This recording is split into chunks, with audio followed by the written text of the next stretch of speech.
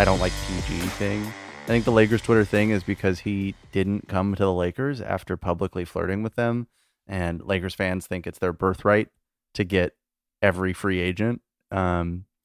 Which luckily Clippers Twitter is slowly turning into that, and I'm very excited about it. I'm not. I just want the Photoshops. That's all I want. I just want the Photoshops. It doesn't I don't need the real. I hope it's tongue in cheek. I don't need it to be actually how we think about things, but I just want the next 18 months to be Giannis in a Clippers jersey on everybody's timeline. That's all I want. I mean, as long as clutch points exist, we'll get some kind of amazing Photoshop. No, but that's going to be like Giannis on the front of a pirate ship with like a sword because for some reason a Clipper is now a pirate as a centaur. Yeah, exactly. And also a cop for some reason. I don't know. It'll be weird. So we are recording this after Game 4. As you can tell, we're super fired up by the 96-85 Clippers victory. Hey, that's my kind of basketball. Huh? I said, that's my particular brand of basketball. Oh, yeah. Yeah. Brian loves the rock fights. Love a slugfest. That's right.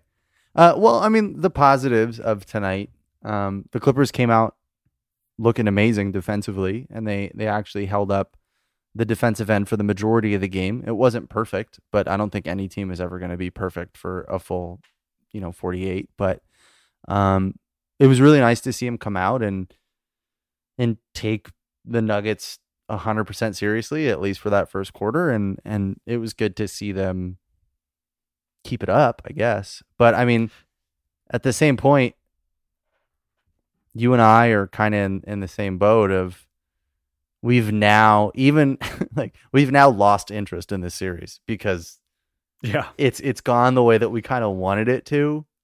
We were both kind of angry after Game 3. Like we can talk about that in a little bit, but it's probably going to be over relatively soon. I mean, I don't want to jinx the team, but it looks like we're headed towards either Clippers in 5 or Clippers in 6. Like I don't see the Nuggets beating us 3 times in a row.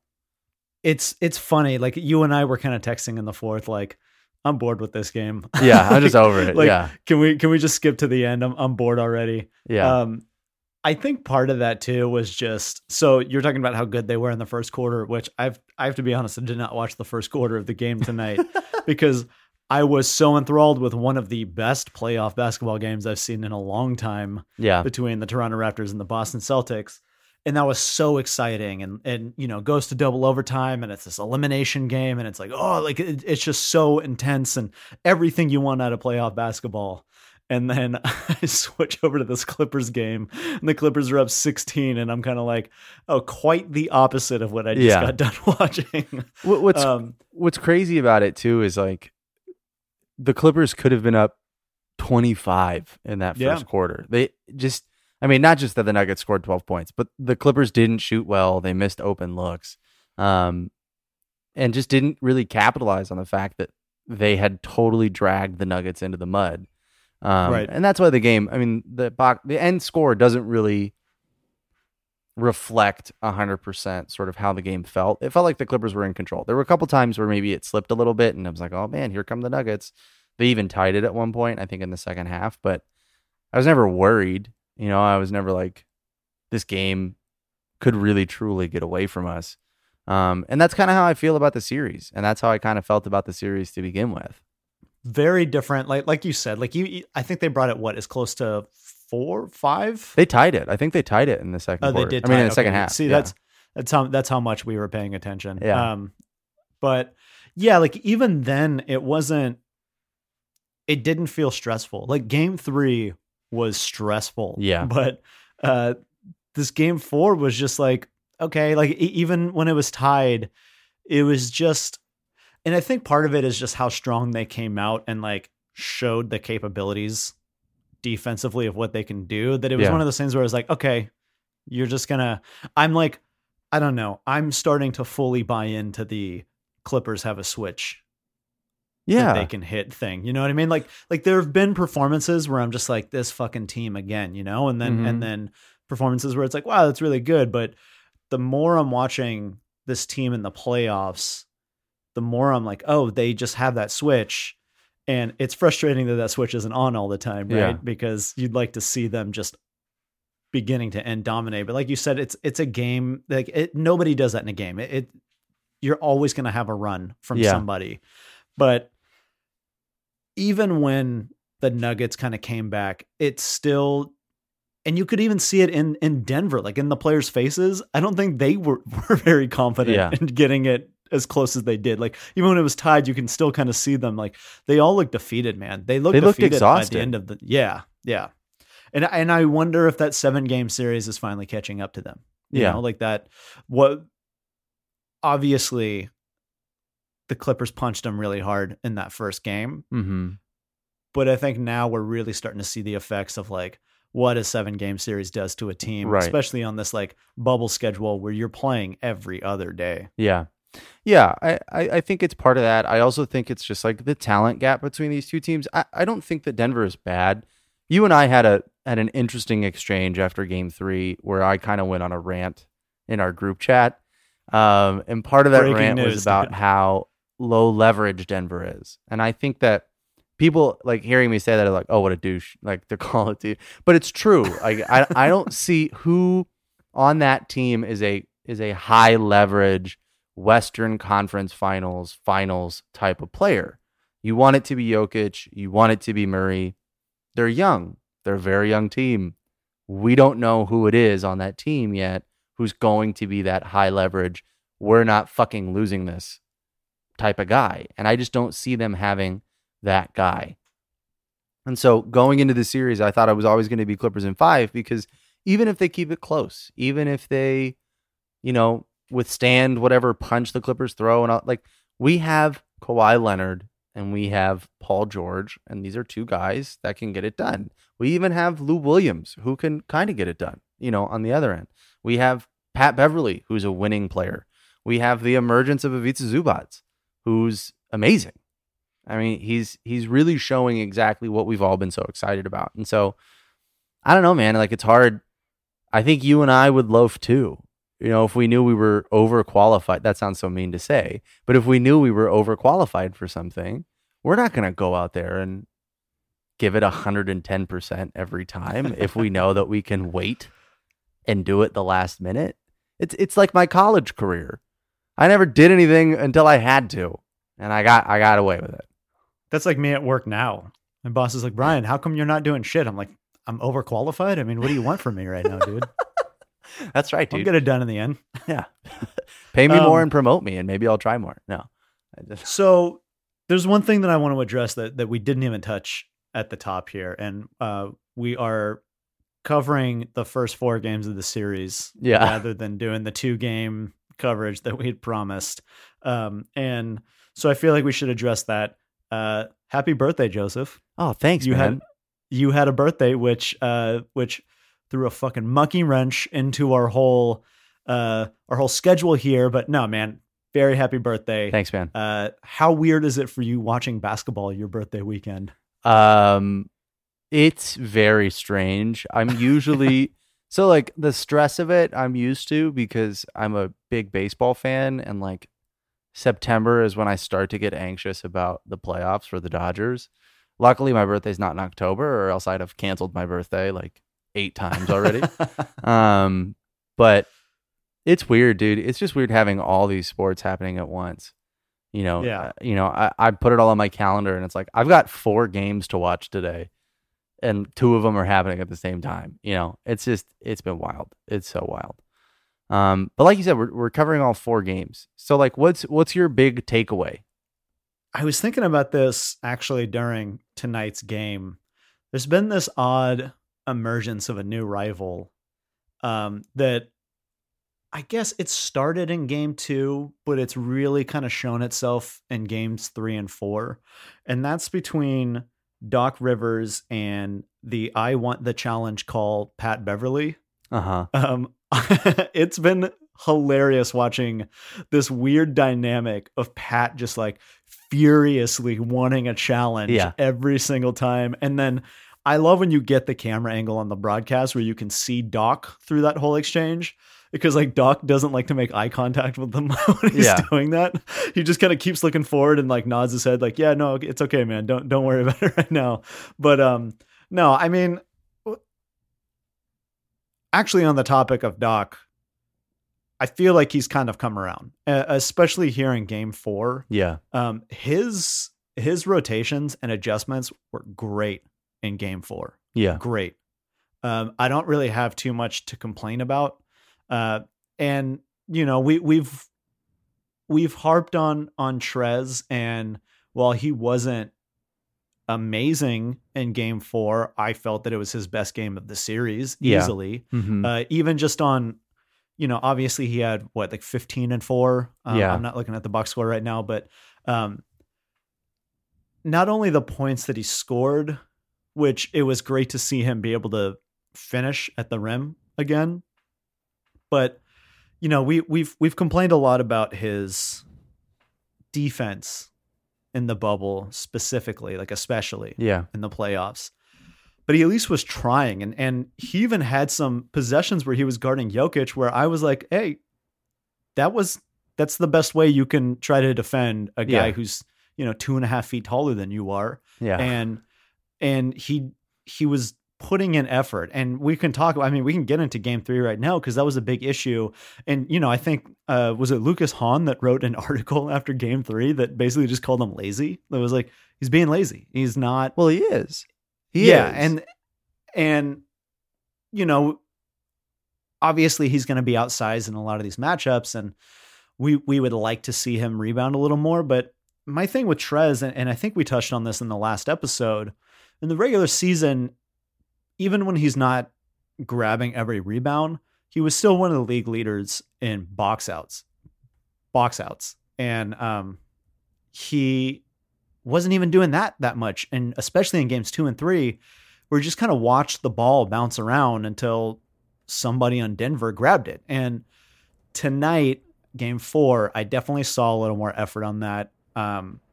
He was definitely trying for those, you know, offensive boards, especially, which is what I want from this guy, is try to get some of those second chance opportunities. There's obviously going to be longer arms around you, but, you know, I want Trez tabbing that out to the 3-point line to see if one of the guards can grab it and try to make something happen off of a missed shot.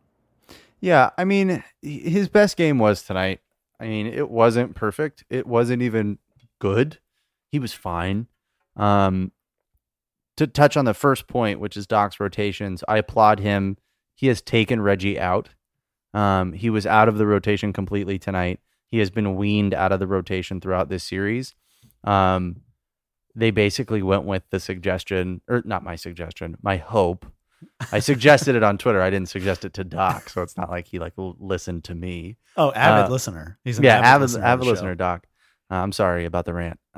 But you know, they started bringing Shamet off the bench first to give Beverly his first sort of spell.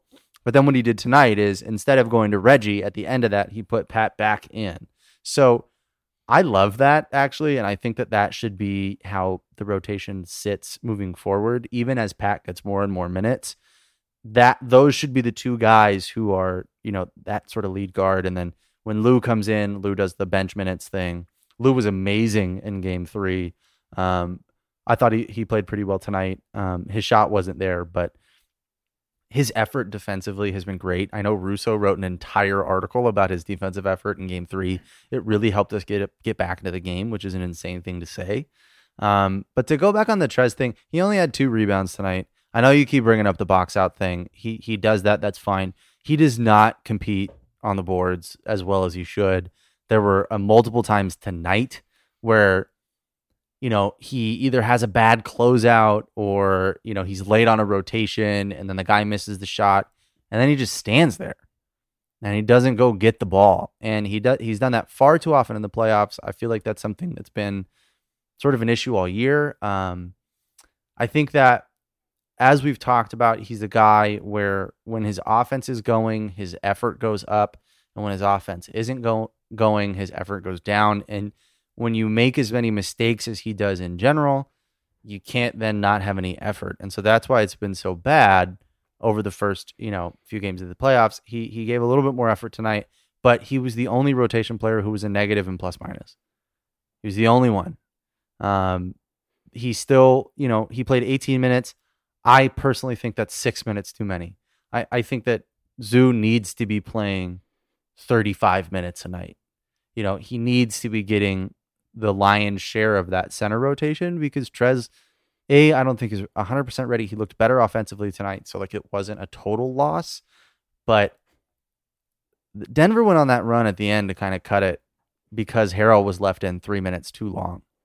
8-minute mark, he's still in there. 6-minute mark, he's still in there. It wasn't until I think like the 4-minute mark that Doc got Zoo back in the game.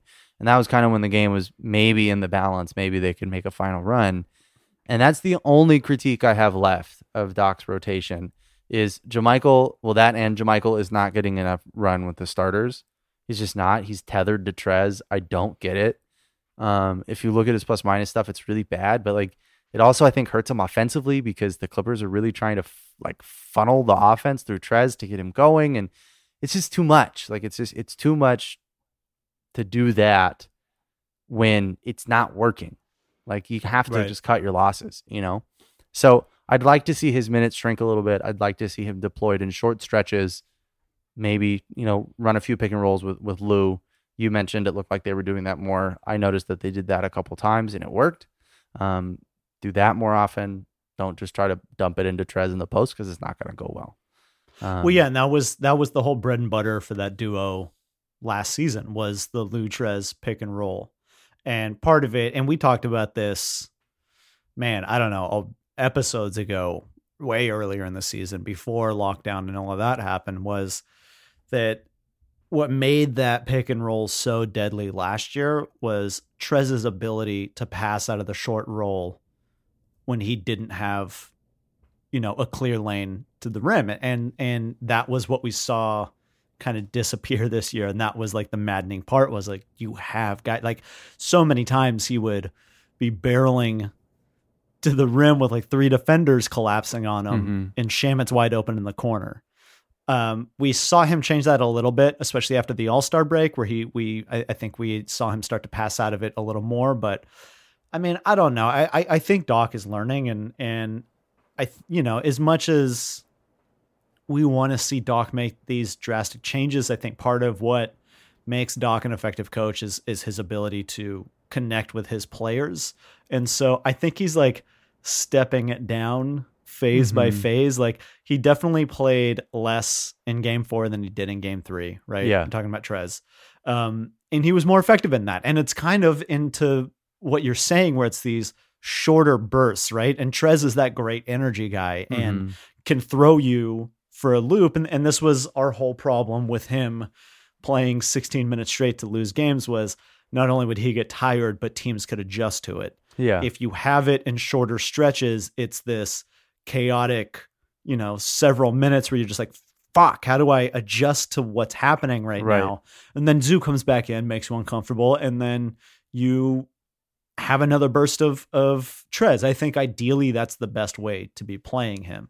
And I think that we saw it a little bit here. I think Doc is still kind of figuring it out. But I mean, you brought up the fact that he didn't play Reggie at all. Like, and this was something we had talked about on the episode when we had Ryan and Garrett on is like, when does the rotation shrink? When do we start to see guys get cut out? And this feels like this is the turning point. And based off of, what we saw tonight and how well the Clippers played, I think that's going to be kind of it going forward. You can't really argue with the outcome of shrinking up your rotation a little bit even when you're tied, you feel confident in winning the game. Yeah. Yeah. So I kind of want to let's talk about game 3 a little bit because that was one. I mean, the Clippers won that game and it wasn't, what was the final score in that game?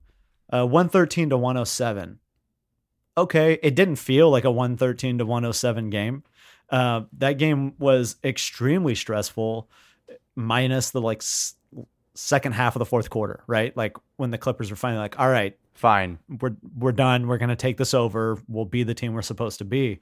Those first 3 quarters, man. I mean, what did you see in that game? Well, you and I had talked a little bit about it, but what was kind of driving you crazy on that one? I think did he go to Reggie Lutrez? I can't remember if he went to that. He did, right? Yeah. And so that hopefully was like the final straw. I know he was doing it to try to steal some minutes for his guards, but what was most frustrating to me, and I reached out to a few people about this, is just like in that moment, it felt like he's never going to learn. I'm referring to Doc. Yeah. He's never going to learn, and it was just like time after time after time in these playoffs, Doc has looked at a game that's hanging in the balance, right? And instead of going, okay, I've got to ride my horses, like I've got to ride the guys that got us here, he goes to this bench trio that he's trying to get going, that he's trying to steal minutes, all that stuff. And it literally has never worked. Like not once has it been a positive lineup. It's been bad every time he's gone to it. And so I got frustrated because it looked like we were going to lose the game. And honestly, if we had lost that game, I was going to be worried about the series only in that I would feel like the Clippers would get frustrated. And that wouldn't have been good. And while I would have thought that, the talent would have carried them maybe to win the series, this series should have never gone 7 games. And I think that if we lose game 2, it at least has to go to 7 games. And that's just a problem, and for it to sort of fall in the same pattern of, okay, they come out hot. Okay, the defense maybe wasn't great, but our offense kept us in it. All right, here's our worst lineup. Let's make our starters dig themselves out of a hole. Right. And that's just, it's an unfair position to put your players in. And I got worried at the end when, Zoo fouled out. A couple of those calls were ticky-tack calls and all that other stuff. And he went to Trez instead of JaMychal. I didn't know at the time that JaMychal had, hurt his ankle or knee or whatever it was. I still don't know what exactly happened. Something below the waist. Yeah. But it's like, I was mad with the process, and I was mad because I felt like, Doc wasn't going to get it. And I've always been confident with the talent. I think that that's showing now, more than it did, before. And like, yeah, they're the most talented team. And yeah, they do have that switch like you were talking about. They do. And part of the problem, I think, has been when you're that good and that your opponent can't really push you, like, if you try, they can't really push you if you try. Right. You don't have the best effort. And that's a problem in and of itself. And I put a lot of that on Doc. But I think that was what was most frustrating about game 3 is like after game 2, where Kawhi had a terrible game, we were still kind of in it, but it was just like an effort thing. Like the effort wasn't there. And then to come out in game 3 and have the same problem and then have the same coaching problems. It was like, dude, are we ever going to fucking figure this out? Right. Because if we don't figure it out, we're in trouble. And I think we did. I mean, I think tonight kind of shows that we did. So I think a little bit of the wind is out of my sails on that one, but I was pretty pissed. No. I was pretty pissed. Yeah.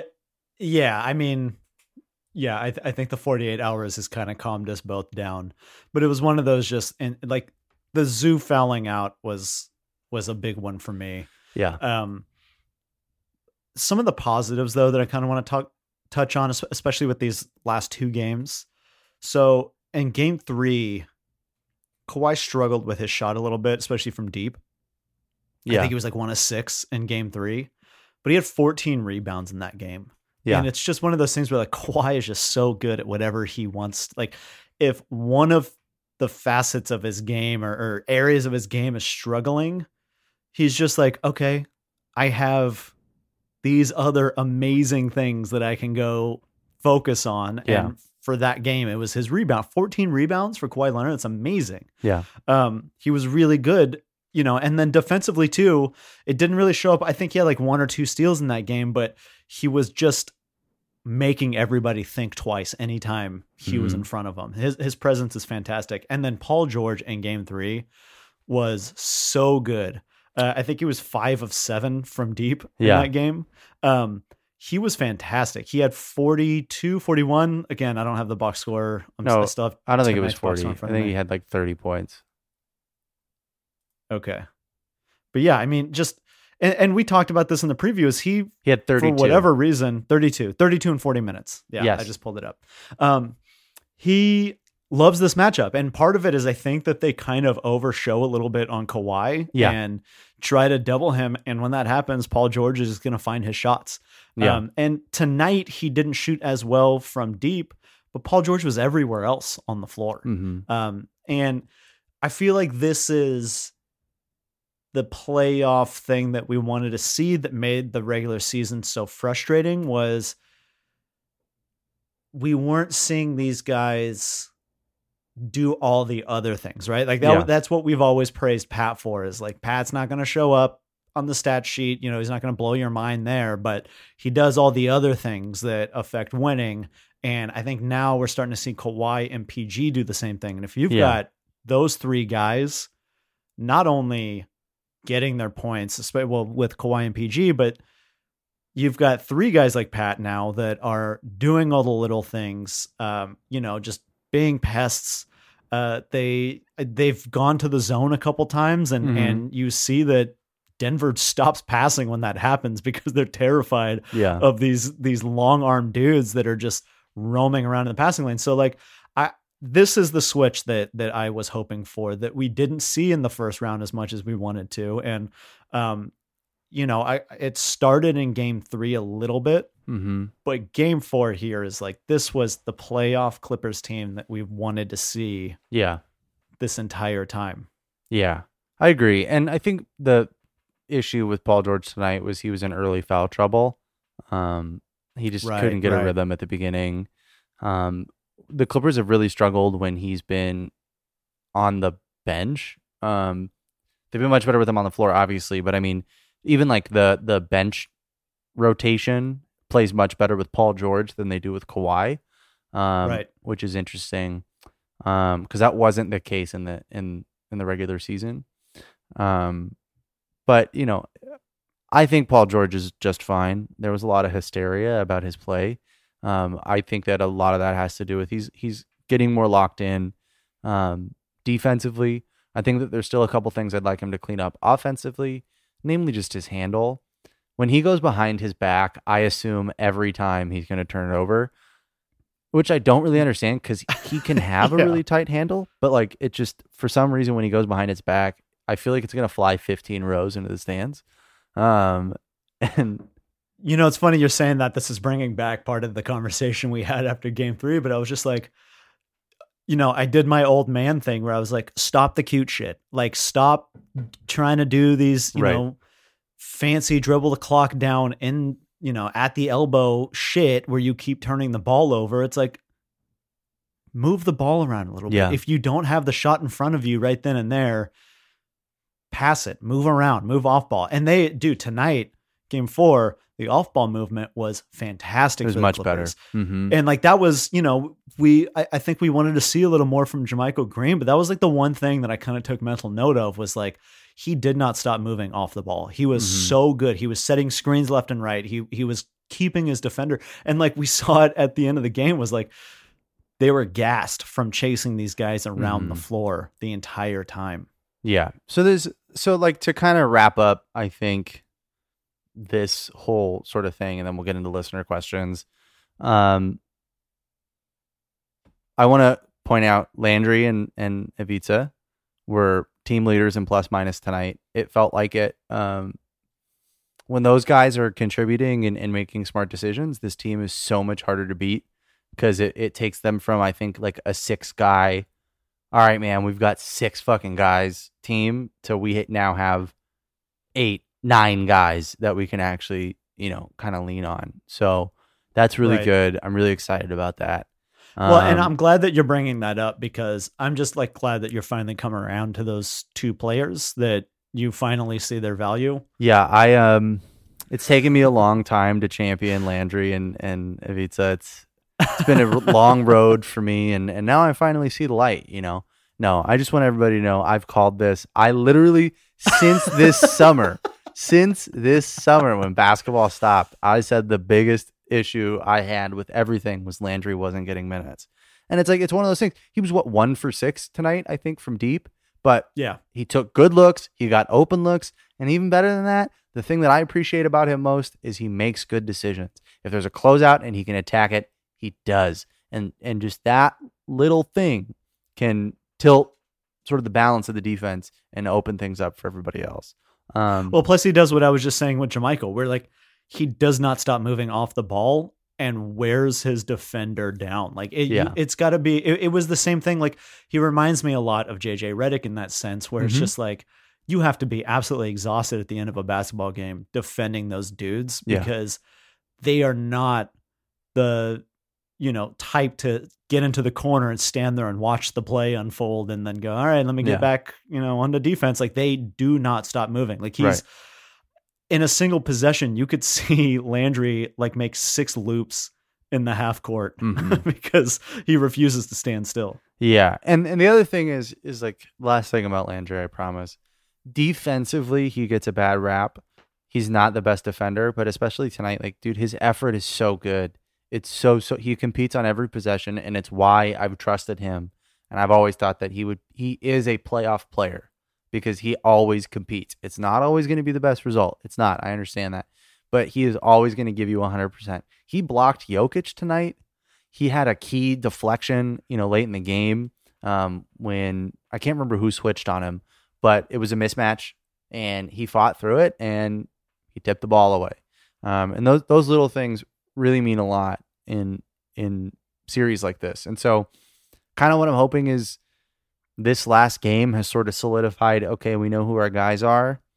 I hope that there's a little bit more tinkering just in terms of like reducing some minutes for Trez, deploying him a little bit better, kind of shifting around how JaMychal plays, because depending on who we play in the next round, if we get there, knock on wood, if we get there, either of those teams, either the Rockets or the Lakers, I think JaMychal is going to play a big role or could play a big role and is going to be super important. So finding his sort of groove within the rotation, I think is going to be a little better just because I'm tired of seeing him saddled to Trez and having like his minutes only coming in that. And when he's played with the starters, it's yielded good results. And so I'd like to see that kind of happen a little bit more. I got one last note, but I want to end on that. So do you have anything else that you're thinking about looking at? Yeah, I mean, I guess the one thing that we kind of didn't touch on games 1 and 2 at all. And, game 2 was the loss. Yeah. And it was one of those losses that like didn't really, I didn't care. Kawhi was 4 for 17. Yeah, it was he had a super off night. Nobody, and I mean nobody, could buy a bucket in that game. And or a foul. Denver shot. Yeah. That was the game where Kawhi like was just getting slapped left and right in the post, and he got stabbed and like showed the blood to the official, and they're like, "Get back on the defense." And it was, the official like cleaned the blood off the blade and was like, "Get on out there." Yeah. No, but like, and Denver shot 70% in that first quarter, and it was just one of those games where it was like, okay, this is just the outlier. It's not going to like this won't happen again, right? And that that's why game 3 was a little more frustrating because it was things that were avoidable and like weren't just like anomaly kind of stats. And like if you look at game 2, the Clippers absolutely shit the bed for the first quarter and then won the next 3 quarters. They had put a little too much shit in the bed in that first quarter. Yeah, exactly. Yeah. But that was it. It was that game literally came down to the first quarter. Yeah. and it was it. Yeah. It was wild. Like I wrote off game 1 because the Nuggets were exhausted. Like that's why I don't think I talk about it much. Game 2, Clippers were still in it. They won the final 3 quarters by 10, which doesn't mean much if we're going to be honest. Like you were down 20. Like winning by 10 doesn't really mean much in the grand scheme of things because the Nuggets were, whatever. But I don't know, man. Like these last 2 games kind of cemented everything that I felt. The Nuggets should have won game 3 and they didn't because the Clippers decided they didn't want to lose it. And then they went out and they won, and then the Clippers kind of throttled them tonight.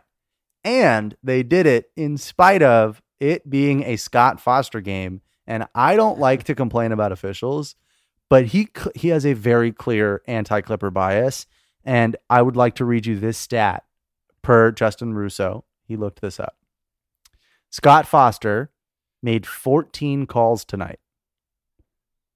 All 14 were against the Clippers. My man was in his bag tonight. One was overturned, and 9 of the 14 came in the second half. It's the guy. I hate that guy. I don't like it when people bitch about officiating. I hate that guy. I hate that. I gotta say, I loved the moment when Jokic thought that he was fouled and fell on the floor, and Pat grabbed the ball and started to bring it up court, and Jokic got up and kind of hooked him on the neck. Yeah. And Pat started for a half second to react and then looked past him and kind of walked towards the bench. Right. And Scott Foster, I could see his asshole tighten up through his eyeballs. Yeah. Because he was he immediately tried to break up a fight that wasn't happening and was just freaking out. He gave 8 tees to everybody. It was insane. Yeah. It was a wild time. Yeah. All right. Do you have a prediction for the next? Do you think it goes 2 more games? I want to say no. I want to say that the Clippers see the conference finals now. You know what I mean? It's a 3-1 series. They see it, and they're just gonna come out and do what they did in tonight's game to close out the series, stop playing around, and I think they're kind of hoping that the Rockets take another game off the Lakers so that they can buy a little more time before the next round. And the easiest way to get that rest is that happening and you closing up your series in this next game. But it's also the Clippers we're talking about, right? We could see them come out and basically be looking too much forward to the next series and just give us an absolute shitter. Yeah. I have a feeling that there's going to be a motivational conversation before the game where it is going to be that hey, if you win tonight, this is history for the franchise, right? Because the Clippers have never, ever been to a conference final. And I think that alone will be enough to motivate them. Yeah. If they lose game 5, it'll be frustrating. If that happens, get ready for the nuclear meltdown that will be Clippers Twitter because of all the PTSD cases from that Rockets series. But I don't think it's anything like that. I think this team is way better than Lob City. And if that happens, it'll just be God damn it. Okay. Clippers in 6th then, I guess. But I don't know. I could be totally wrong, but I feel like they really showed their hand tonight in a way that the Nuggets don't really have an answer to. And I think that if they come out and repeat it, which they should, I think they take care of it in game 5. Yeah, I agree. I have this weird feeling in my gut that they just come out and beat up the Nuggets in game 5. I had that feeling about tonight too. I had this feeling I wanted a blowout. It wasn't really a blowout, but it kind of felt like it. The Nuggets didn't really have it. I personally think it's going to be we win our next game and that's it. I think that the whole it was insane how many people were talking about, Clippers are up 3-1 in the second round. What could go wrong? Blah blah blah blah blah. That team was captained by Chris Paul, who is an amazing basketball player, but I can't stand the guy. Okay, I'm going to be honest with you. I can't stand him. And watching he's an amazing basketball player, but I don't like him. So that's what happened with that team. Yeah. No, but he's amazing, but I don't like him. And he just flops games away. And we've seen him throw games away over and over again. We have. And Blake Griffin, who is my favorite Clipper of all time, who I love more than almost anyone in the whole world. And he melted down too because he was a very emotional player. And this Clippers team is captained by Pat Beverly, who is a Rottweiler, and Kawhi Leonard, who look, there are very few people I would trust with my life in like a very intense situation. And for some reason, I just feel like Kawhi would pick me up in his massive hands, hold me to his bosom, and just like gently carry me through whatever fire I found myself in. So Clippers in 5, dude. Like I think that they do. They get the job done. Can't argue with that, dude. Yeah. So, all right, let's get to some listener questions. Let's get to the joke ones first, and then we'll get to the real ones later. Garrett Corpening asked how many islands I own. This was in reference to my Zoo and Shamit tweets. I own a lot, bro. I make a lot of money, so you hate me because you ain't me. You know what I'm saying? That's what the kids say, right? So. That's what the kids are saying 15 years ago, dude. I'm a foot in the grave after this last birthday, so I'm gonna start saying shit like that more often. And then to kind of you're one birthday away from talking to me about chess passes. Yeah, that's right. And then his second question is, who is Denver's Josh Smith in reference to the 3-1 series that we blew against the Rockets? Brian, do you have an answer to that? For me, it would probably be Monty Morris. He's a guy that hasn't really done a whole lot, but I could just see him catching heat randomly and just absolutely torching the Clippers. So Monty Morris is the Josh Smith in Denver for me. So I was terrified of Monty Morris before the series. I think I said, so either on Twitter or maybe on the pod too, but if they won 2 games, it would be because Monty Morris won one of them. And it hasn't. I don't know if I just like missed all of his baskets, but I almost feel like he hasn't been out there, even though I know that he has, which is kind of weird for me because I thought he was going to torch Lou Williams in that second unit sort of rotation. And so hopefully that doesn't happen. I'm knocking on wood again. The real answer is it's Torrey Craig in terms of the guy who you don't think is going to make 6 3-pointers at the end of a game. right. It's Torrey Craig. And their Corey Brewer, unfortunately, is hurt. Fortunately for us, fortunately for us, unfortunately for them, Will Barton is not there because Will Barton would be the Corey Brewer in that situation. Right. So, anyway, it's not going to happen. So let's Clipper Nation, just take that thought and just put it outside of your minds because it's a totally different team. Yes, I understand Doc is still there. But it's Kawhi Leonard, and Kawhi just had an incredible night where he decided we're not fucking losing to this team again, I think. So, second question from Robert Flom, noted Marcus Morris hater. He asked, is JaMychal Green better than Marcus Morris? Okay, so I am all aboard the Marcus Morris train. That's a good question, though. Like, legitimately, only because I want to see... Short answer is no. But I want to see what JaMychal looks like with Marcus Morris's minutes in the starting unit. And then I think we have a legitimate conversation to be had there. Like, on paper, I do think that they kind of offer the same thing. They're both great perimeter shooters. They both are solid defenders. No, I don't know. That's a hard one to talk myself into. I think Marcus Morris is a better player. Yeah, I Marcus Morris is a better shooter than JaMychal Green. JaMychal's good. He's not as good as Marcus Morris is. He just isn't. Marcus Morris is more versatile defensively. He's been insane this playoffs, I think, on the defensive end. He's been much better. I think if you asked me this question last year, maybe I would have I don't know. It's a bit of a toss up. But like after what I've watched Marcus Morris do in this playoffs with this team, no, Marcus Morris is a more talented player than JaMychal Green. He just is. And they have different skill sets, even though they're the same size, which is a wild thing to think about. Yeah, that is crazy. I'd like to see them play together more, if I'm being honest with you.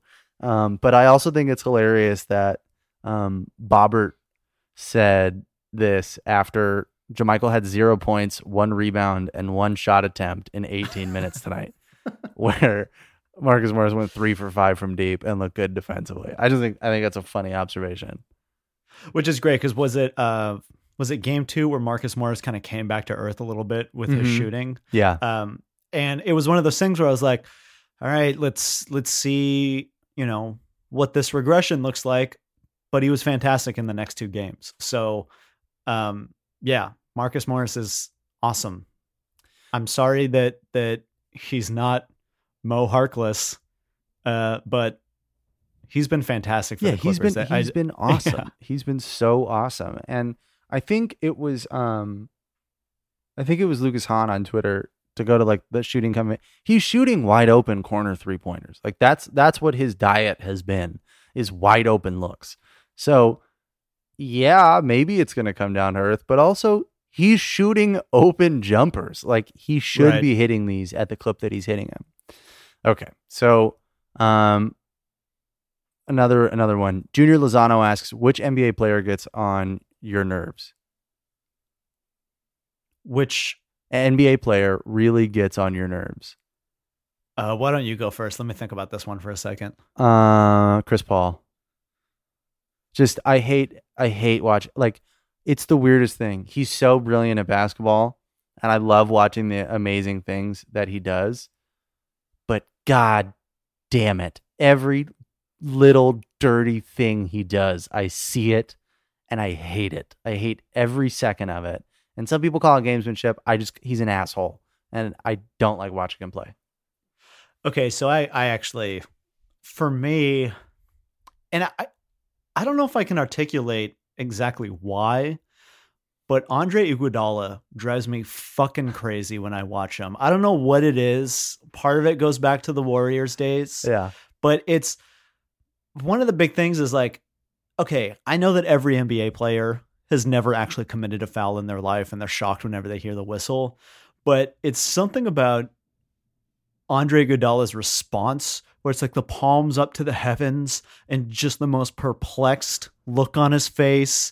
It's this like Greek tragedy like reaction every time something's called against him, and it drives me crazy. And I thoroughly enjoyed this year's Memphis Grizzlies team. Yeah. So much that the way he kind of handled that situation left a bad taste in my mouth, and it just added to that whole thing. Yeah. Okay. Justin Lerner said, will Noah get any minutes in this series? How about Patrick Patterson? And then how many techs next game? So 3-parter. I would take the... What are you setting the line at? 3 technicals. Both teams or just the Clippers? Both teams. Okay. Let's keep it reasonable. I would take the over just because I think we're starting to see cracks in the dam of like the emotionless Jokic. Yeah. Where he's normally kind of like whatever, doesn't care about calls. But I think that foul on Pat that made Scott Foster's asshole pucker up. Yeah. I think that's like the beginning of something happening. And I think he's starting to get irritated. And if the Clippers come out the way that we expect them to, I think that we're going to see a very heated game. I think Marcus Morris for sure will grab one just because anytime Marcus Morris has 3 wins on a team in the playoffs, we tend to see him take a bit of an early victory lap. Yeah. And the other team hates it. And I think that you're going to see Denver get pretty heated in the next game. So I would take the over on 3. What was the other part of the question? Do you think Noah or Patterson will get any minutes in this series? Noah, they actually activated Noah for game 4 tonight. Oh, really? So I was like, because he's just been in street clothes this whole series, and they actually had him listed as an active player. So I was like, maybe he's gonna come in. But I think that was just like an emergency because of the foul trouble that happened in game 3, that it was just this, like, we might as well have this dude in a jersey just in case. Right. Patterson, I don't think sees a single minute in this series. I think they're keeping him in his, hermetically sealed packaging to crack open for when they have to face Anthony Davis in the next round. I think Pat has been doing nothing. He hasn't been watching any of the film for the Nuggets.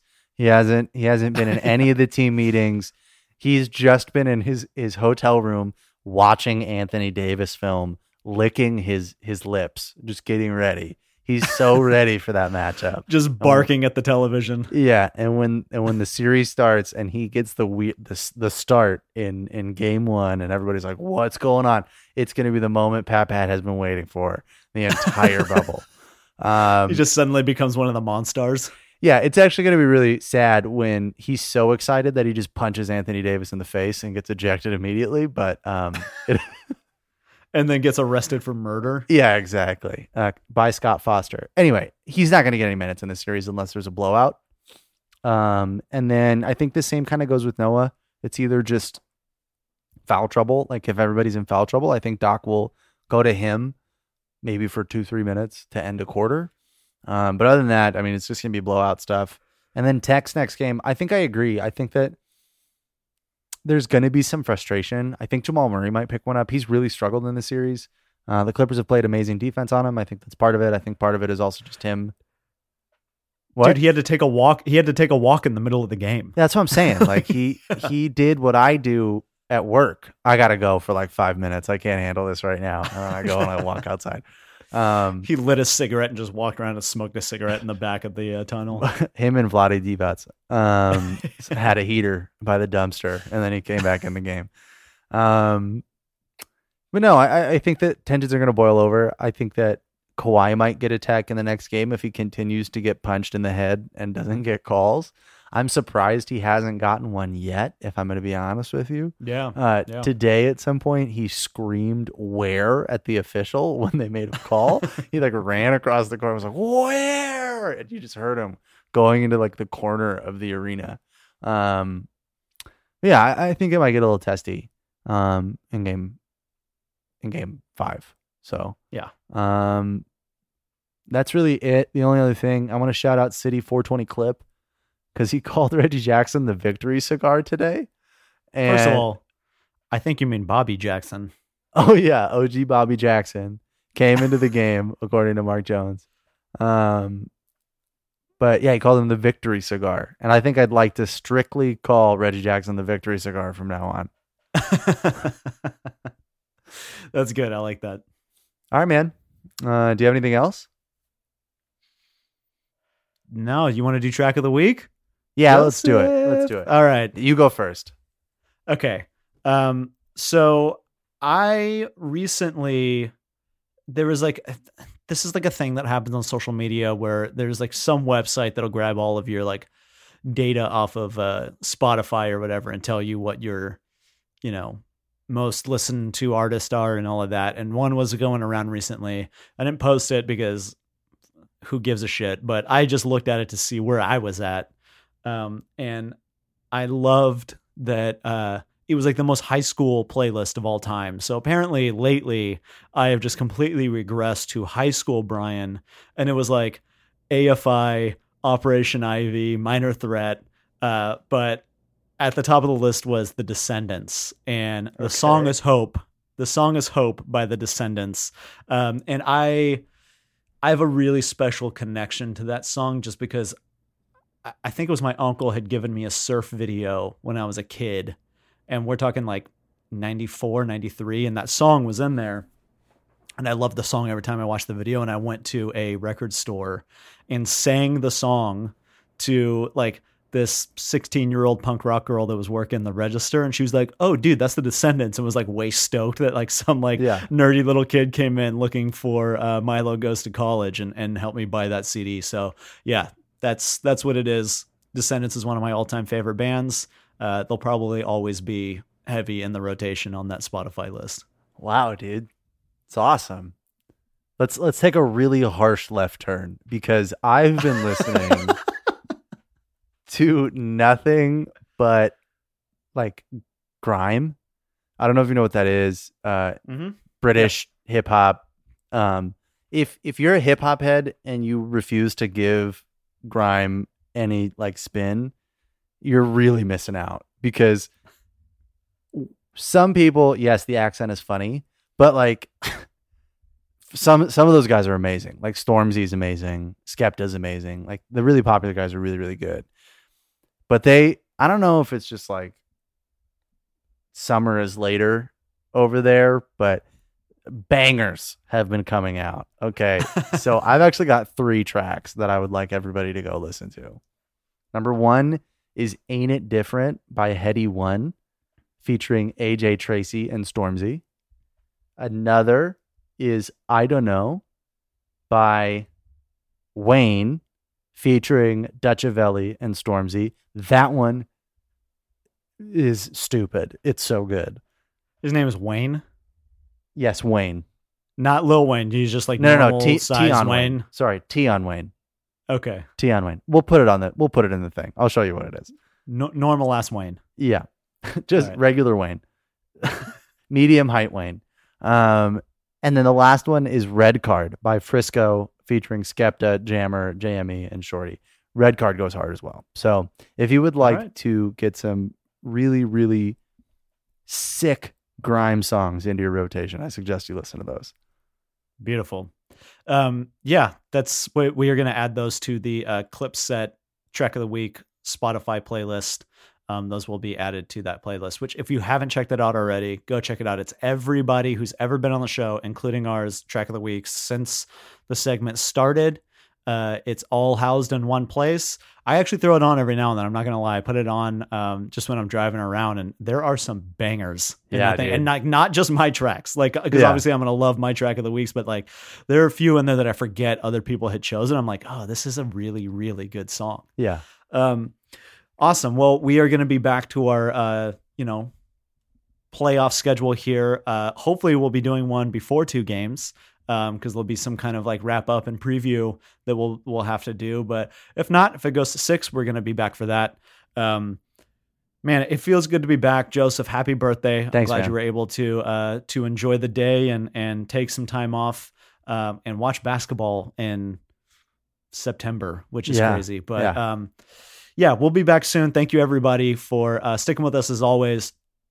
If you haven't already, if you're listening to this on Apple Podcasts, leave us a 5-star rating, drop a quick review in there. It takes a couple seconds.